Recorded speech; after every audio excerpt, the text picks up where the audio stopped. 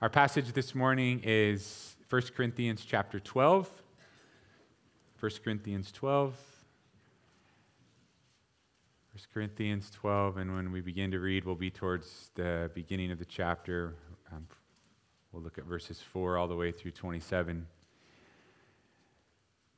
How many of you have struggled to be a part of the body of Christ? There's been difficulty in using your gift, the gift of the Spirit. There's been barriers to fellowshipping the way that you know you should. Has that been a struggle for anybody? Just not that many of you. Surprising.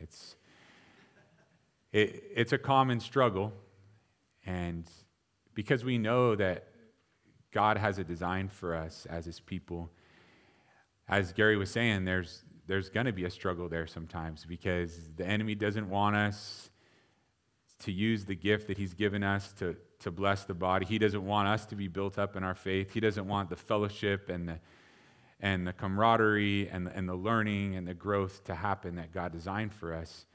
And so we're going to take this morning and consider some things about the body of Christ, about your part in Christ's body. And this is a topic it's important to me. It's very near and dear to my heart because I've wrestled with God and even protested to God a lot about this. And when I speak about it and we endeavor to look at the Word, it's not important to me because it started out that way in my Christian life. It's become important to me, and I'm glad for that. But let me tell you, it's been the long way around the barn for me when it comes to the body of Christ. I'm convinced of the necessity of the church, so I serve, so I minister.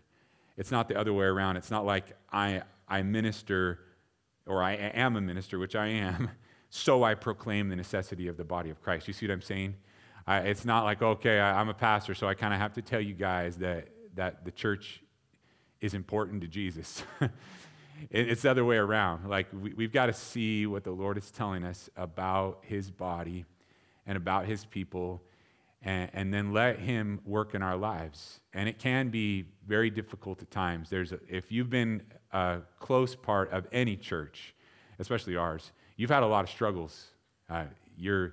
It's not like, well, it's so easy to be plugged in, it's so easy to operate, it's so easy to get along. It's not. And so the Word of God gives us a wealth of wisdom on this. I think about the Bible calling us, we're the saints because we're saved by grace, calling us the body of Christ. He didn't call us the mind of Christ. Now, we're supposed to have the mind of Christ collectively, but He didn't say you're the mind of Christ. He didn't say you're the Spirit of Christ. Although we have the Holy Spirit dwelling in us, that's not what we're called, right? And He didn't even say you're the heart of Christ. We're supposed to have Jesus' heart, but the church isn't known as the heart of Christ. It's known as the body of Christ. Why did God use that analogy? And it's not just an analogy. Why did He choose that reality to make you and me the body of Jesus? It's because if you're a Christian, if you believe in Him, the body of Jesus is precious to you. You know that His flesh was torn and beaten and broken so that you could be saved. It's hard for a Christian, it should be hard for a Christian to be like, oh, I don't care about the body of Jesus. I don't care about the sacrifice that He gave for me.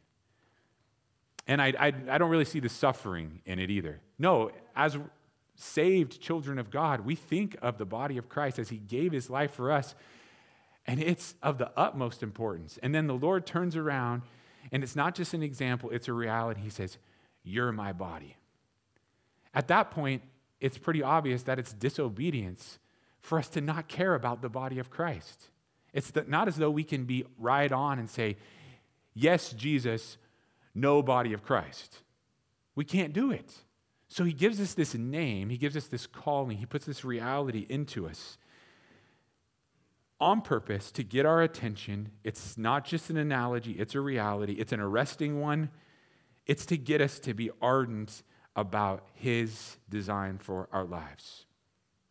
Let's read 1 Corinthians 12:14, and we'll read a lot of verses, so just hang with it. There are diversities of gifts, but the same Spirit. There are differences of ministries, but the same Lord. And there are diversities of activities, but it is the same God who works all in all. But the manifestation of the Spirit is given to each one for the profit of all. Verse 8. For to one is given the word of wisdom through the Spirit, to another the word of knowledge through the same Spirit, to another faith by the same Spirit, to another gifts of healings by the same Spirit, to another the working of miracles, to another prophecy, to another discerning of spirits, to another different kinds of tongues, to another the interpretation of tongues. But one and the same Spirit works all these things, distributing to each one individually as he wills. For as the body is one and has many members, but all the members of that one body, being many, are one body, so also is Christ. Hang with me, verse 13. For by one Spirit we were all baptized into one body, whether Jews or Greeks, whether slaves or free, and all have been made to drink into one Spirit. For in fact the body is not one member, but many. If the foot should say, because I am not a hand, I am not of the body, is it therefore not of the body? And if the ear should say, because I am not an eye, I am not of the body, is it therefore not of the body? If the whole body were an eye, where would be the hearing? If the whole were hearing, where would be the smelling? But now God has set the members, each one of them, in the body just as he pleased. And if they were all one together, where would the body be? But now indeed there are many members, yet one body. And the eye cannot say to the hand, I have no need of you, nor again the hand to the feet, I have no need of you. No, much rather, those members of the body which seem to be weaker are necessary, and those members of the body which we think to be less honorable, on these we bestow greater honor, and our unpresentable parts have greater modesty. But our presentable parts have no need, but God composed the body, having given greater honor to that part which lacks it, that there should be no schism in the body, but that the members should have the same care for one another. And if one member suffers, all the members suffer with it.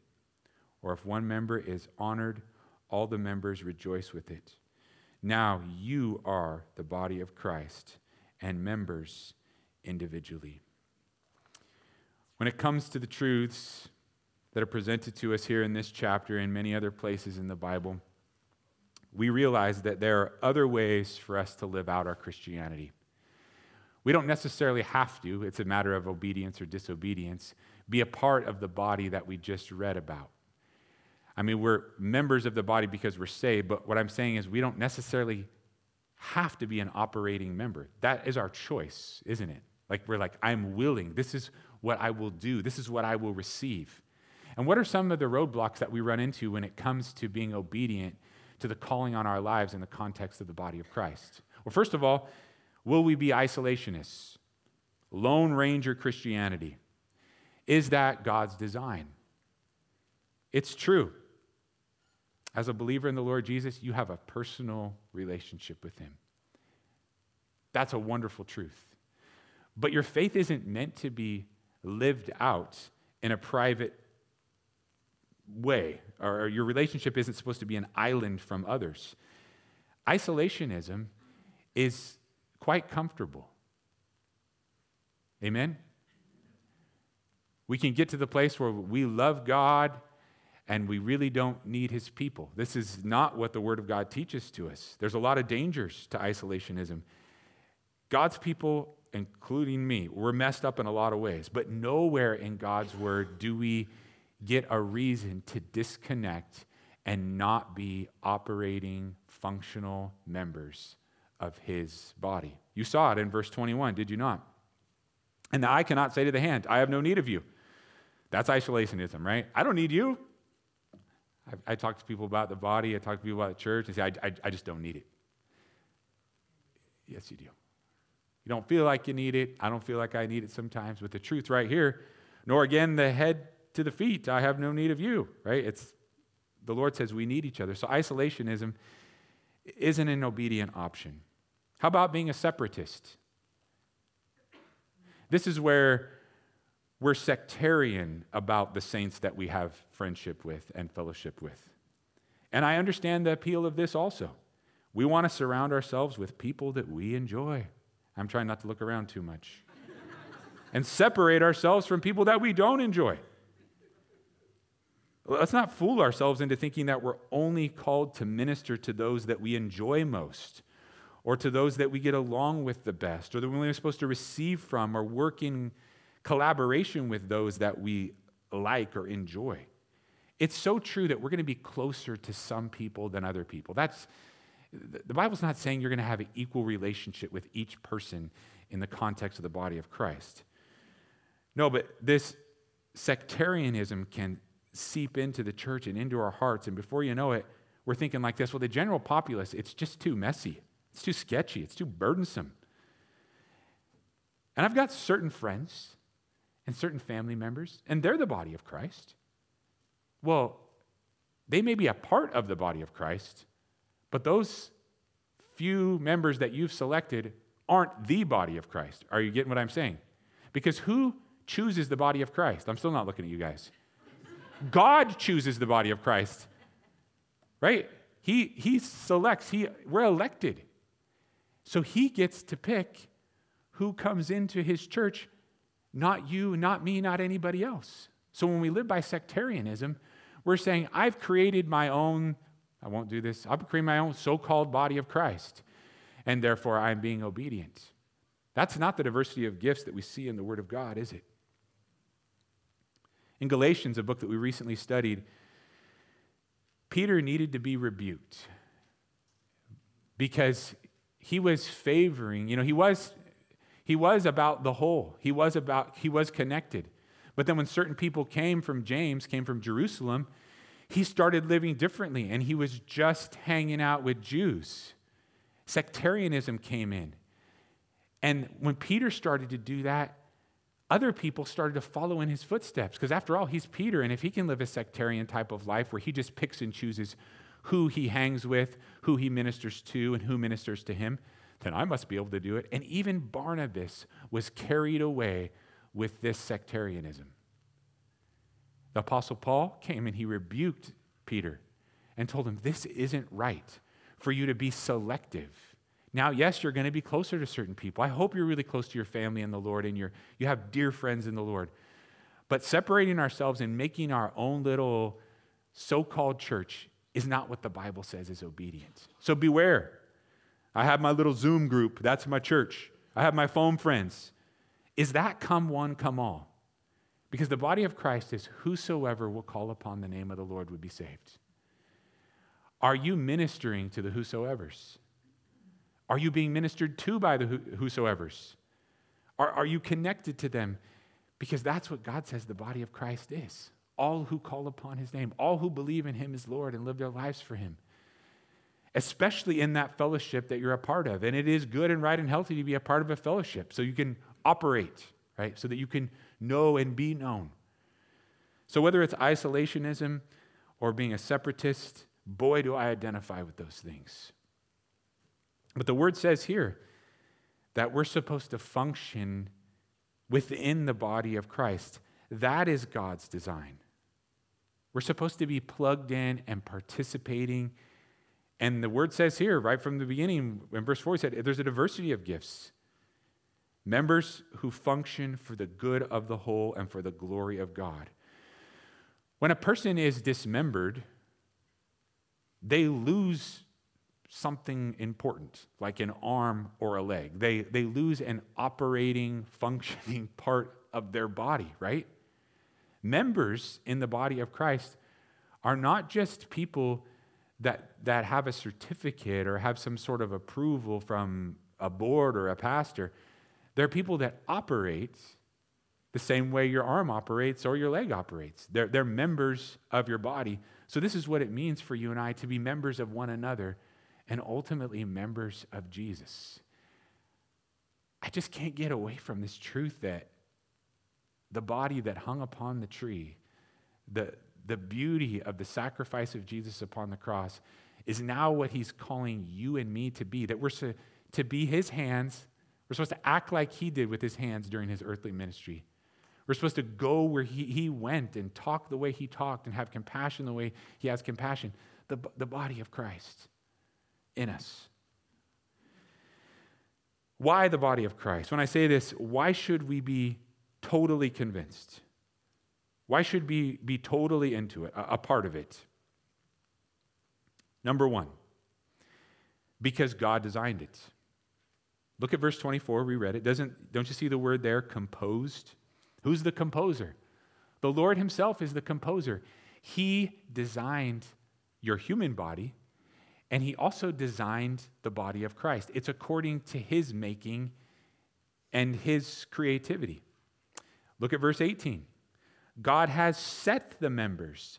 So just the same way, if you're studying Genesis in advance, that God set the sun in its place and set the moon in its place, he has set the members of the body in order, and we're according to his design. I admit we don't operate as smoothly as the solar system. I wish that we would. I would pray that we could. But look, God has set us. The church is not a man's design or an organizational design. It's God's design. Now, people take it and they try to impose their design upon it. And sometimes that's very corrupt, and sometimes it's just for the sake of doing things in decency and in order. But the church is God's design. He created it.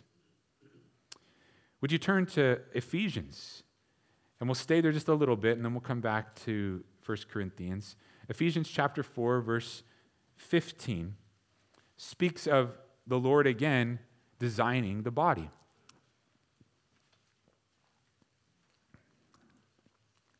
Mercy likes to crochet. I don't know if it's technically knitting, but this verse gets to how God, maybe just sitting on the couch, she crochets on the treadmill. That's hard to do, right? It's hard for me to do, either one. Ephesians 4:15, middle of the verse says, him who is the head, Christ, from whom the whole body, joined and knit together by what every joint supplies, according to the effective working by which every part does its share, causes growth of the body for the edifying of itself in love.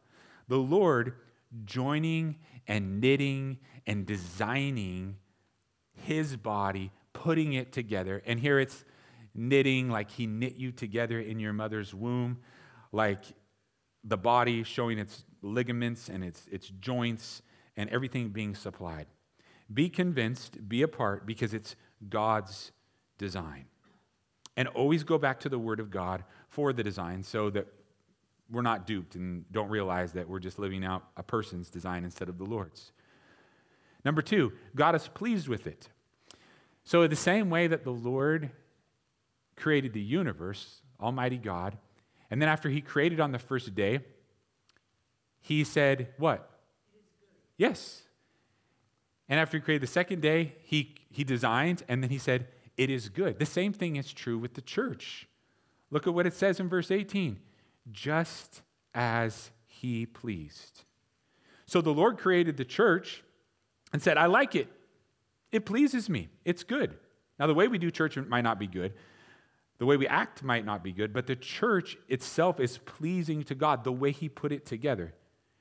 So he made the church, not us, and it's pleasing to him, not tailored to what pleases us. Number three, God gets glory in the church. When we operate, when we use our gifts, the spiritual gifts that are spoken of in 1 Corinthians 12, God gets glory. If you go, since you're already in Ephesians, I ask you to stay there a bit to Ephesians 3:21.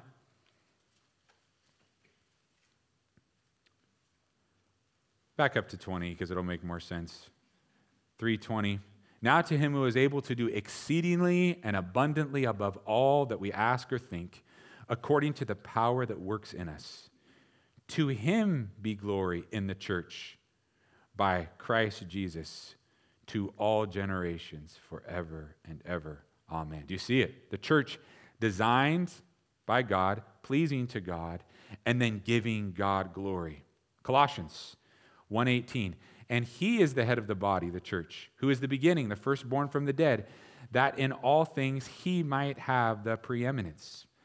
So when we are a part of the church, yes, we attend, yes, we come, but when we operate our spiritual gifts, God gets glory. That's good. Now, as we read, some members receive honor. That's not the point of this passage. And when one member receives honor or has a good gift, the whole church rejoices. But the ultimate glory goes to God for the church. Number 4, what else did you see? God brings profit to all through the church. So by his design, because it pleases him, he gets glory, and then he profits all. I want to profit spiritually and eternally and practically. And the church profits those that are a part of it. It's edifying for us. It builds us up. Now, sometimes I struggle with that. And I think I'm giving more than I'm taking. Should I could take a little more? The Bible says here that we're built up in our faith, that he brings profit to all. Isn't that what it says in the word? Edifying itself, which Ephesians 4:16, we already read it, said. You might hear this. When you're hurting, you're really going to need God's people. Have you heard that argument before? Right now, you're living a disconnected life from the body of Christ, and that's not good because you're going to be hurting someday, and then you're going to need us, right? It is true that it is amazing to be blessed by God's people in your time of trial. Amen? But Jesus said that it's more blessed to give than to receive.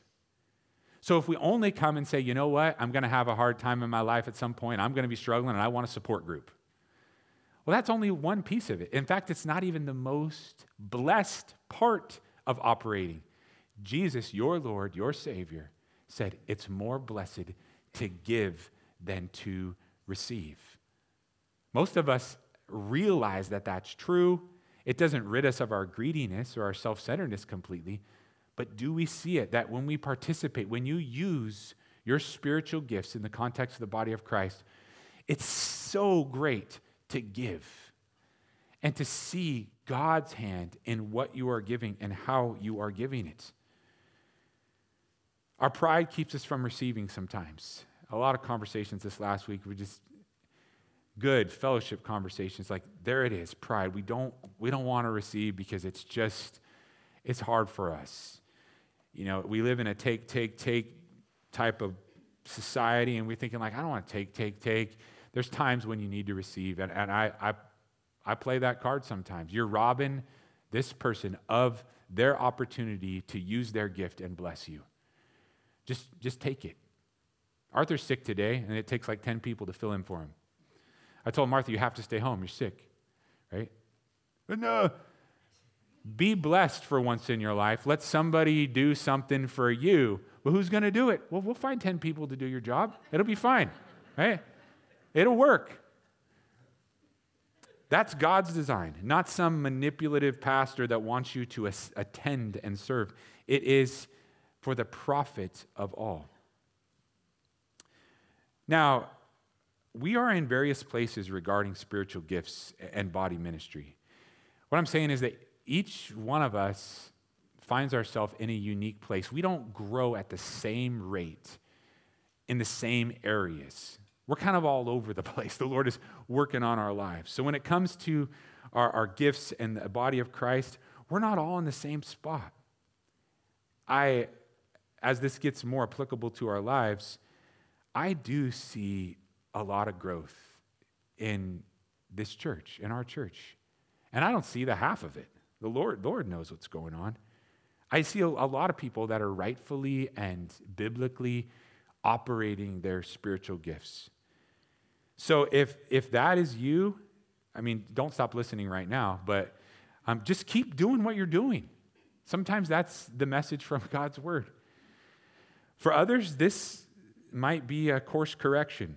You are operating, and still there are some principles that you need to be reminded of, and actually there's a correction that's going to happen. This is me right now. Like, I'm operating to some extent, but I need that course correction to get, I need a recalibration to get me on target with what the Bible says. And these are powerful principles.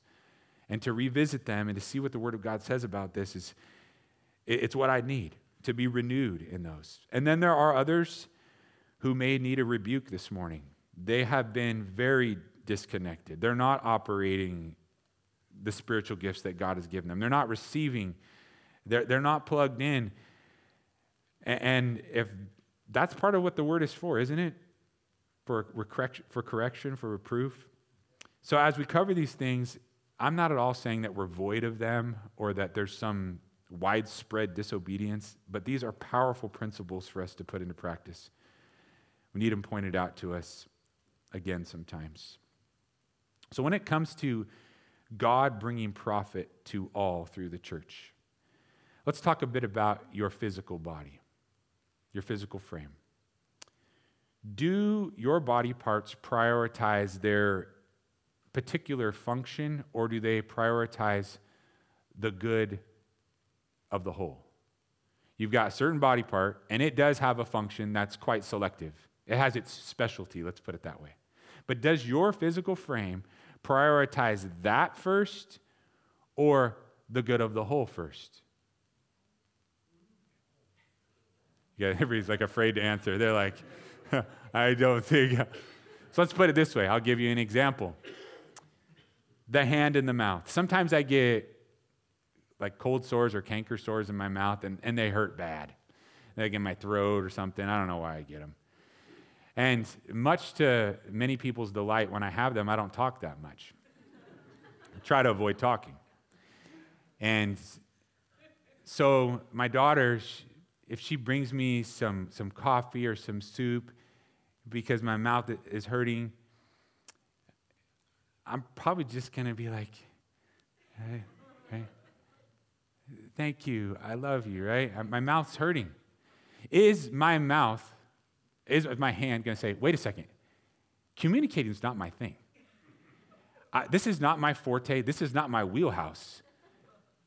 I don't really care that the mouth is hurting right now. Does it not prioritize the good of the whole over its specialized function? It does. It will fill in. Your body will fill in, and it's amazing what God does, and that's why we're called the body of Christ. You have a gift, and it is wonderful to know what that gift or those gifts are. It's just to have the hand of God on you, but we cannot lose sight of what it means to be a gap filler. The body, aren't you thankful when your physical frame, when your body operates in the way that it does, when it compensates? You're like, boy, my foot's broken again, right? But I'm glad I have armpits and hands right now because I'm crutches. And I'm glad that my arms aren't saying, walking's not my job. I specialize. Be careful of the specialization mentality. Because although the Lord has specialized for us to work in certain areas, we can get to the place where we don't see the good of the whole and how we can fill a gap even if it's not our forte, even if it's not something that we consider to be our ministry. Not lying. I got to stop looking you in the face because it offends you. Not lying. It was last year. That's how long ago it was. More than a month ago. So meeting with some people out in the parking lot. Family came up, and they had a bunch of kids. There were some newer people there, and I introduced, these are the kids to the grown-ups. And they said, oh, we're not in kids ministry. Literally. That's not our thing. And I was like, whoa. And you know me, I'm slow to speak. I said, what does that have to do with it? No, I was so taken off. So just because you don't teach Sunday school or lead songs, you don't want to know the kid's name?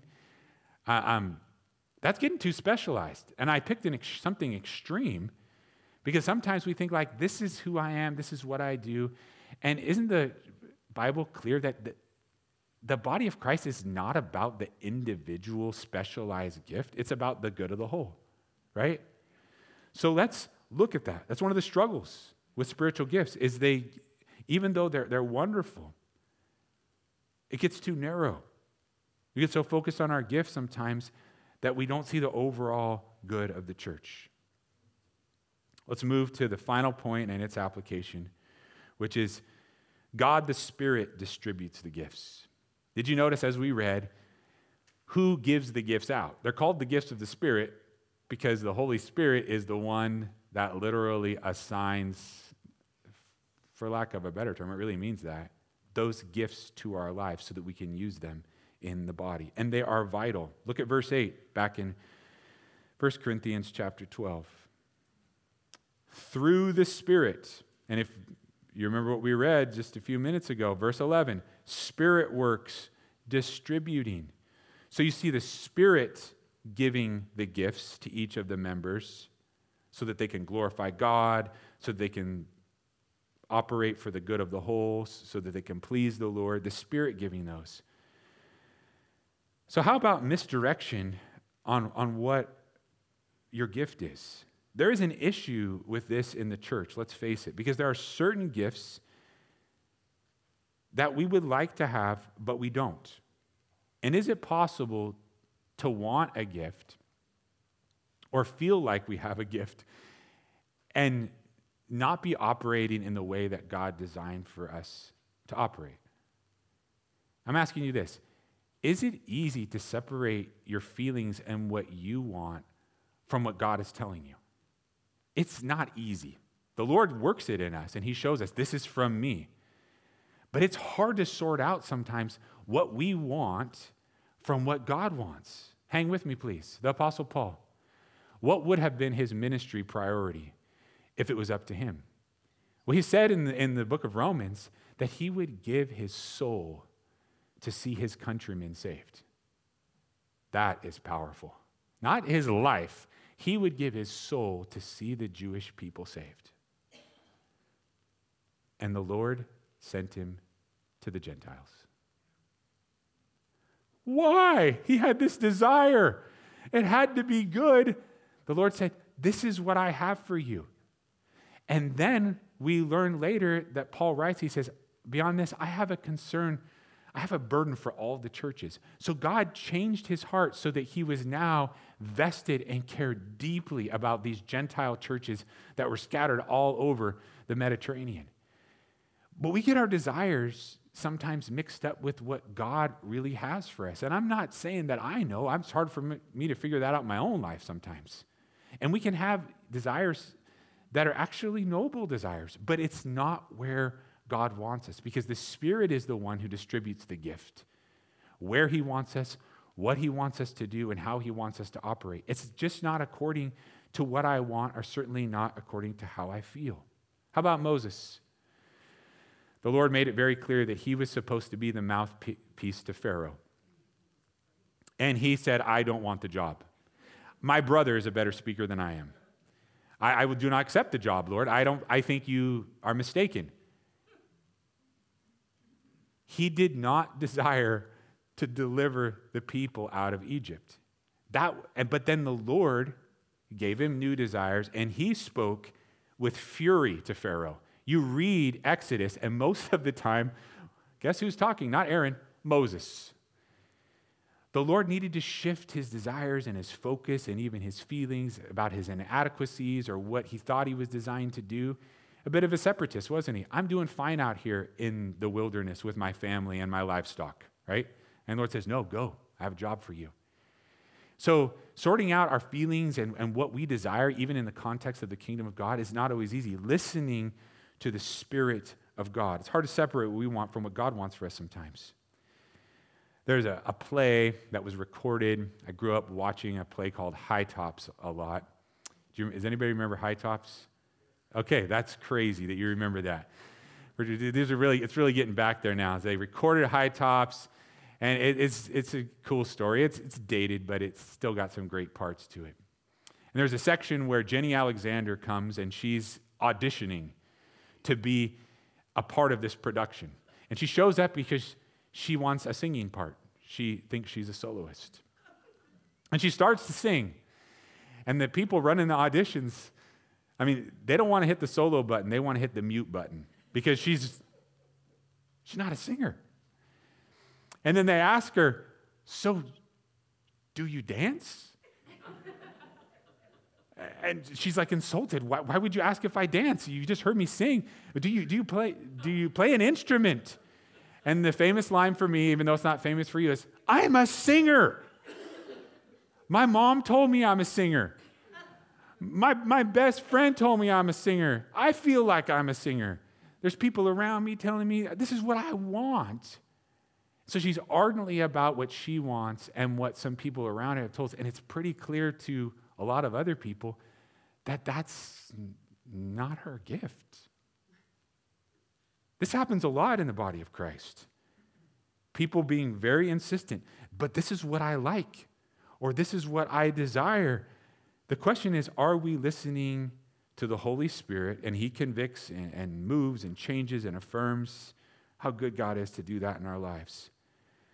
But I spoke about Jenny Alexander's mom and her best buddy and all these people, right? Sometimes the people around us, even though they do love us, they give us misdirection with good intentions.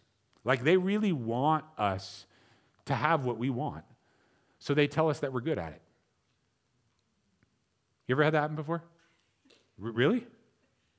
Well, it's not just a parent, it's a friend. Well, they're my best friend, and they told me I'm awesome at this. Well, they don't have an accurate view of who you are or what you do. So just because somebody speaks into your life, do we just latch onto that and say like, yes, they said that that's what I am? No, it's distributed by the Spirit. Now, it's wonderful to have the affirmation of people who are wise and honest in our lives. But when it comes to this, is He giving you that gift? We learned about this also when it comes to flatterers. They are also guilty of misdirecting us in the church. I'll read to you from the book of Jude, verse 16. And they, with great swelling words, flattering people to gain advantage. So there are some who come into the church and they say lots of nice things that really aren't true. They flatter to gain advantage. I see you as being mightily used by the Lord in this area. Oh, you do? Wow, that feels really nice. Or the Lord has shown me that you're going to win many souls. And who doesn't want to win many souls and disciple many in Christ? But if that's flattery for the sake of gain, that person might be waiting around their whole life, disgruntled that others don't recognize them as a mighty prophet or an extra special evangelist. Do you see what I'm saying? Maybe you don't.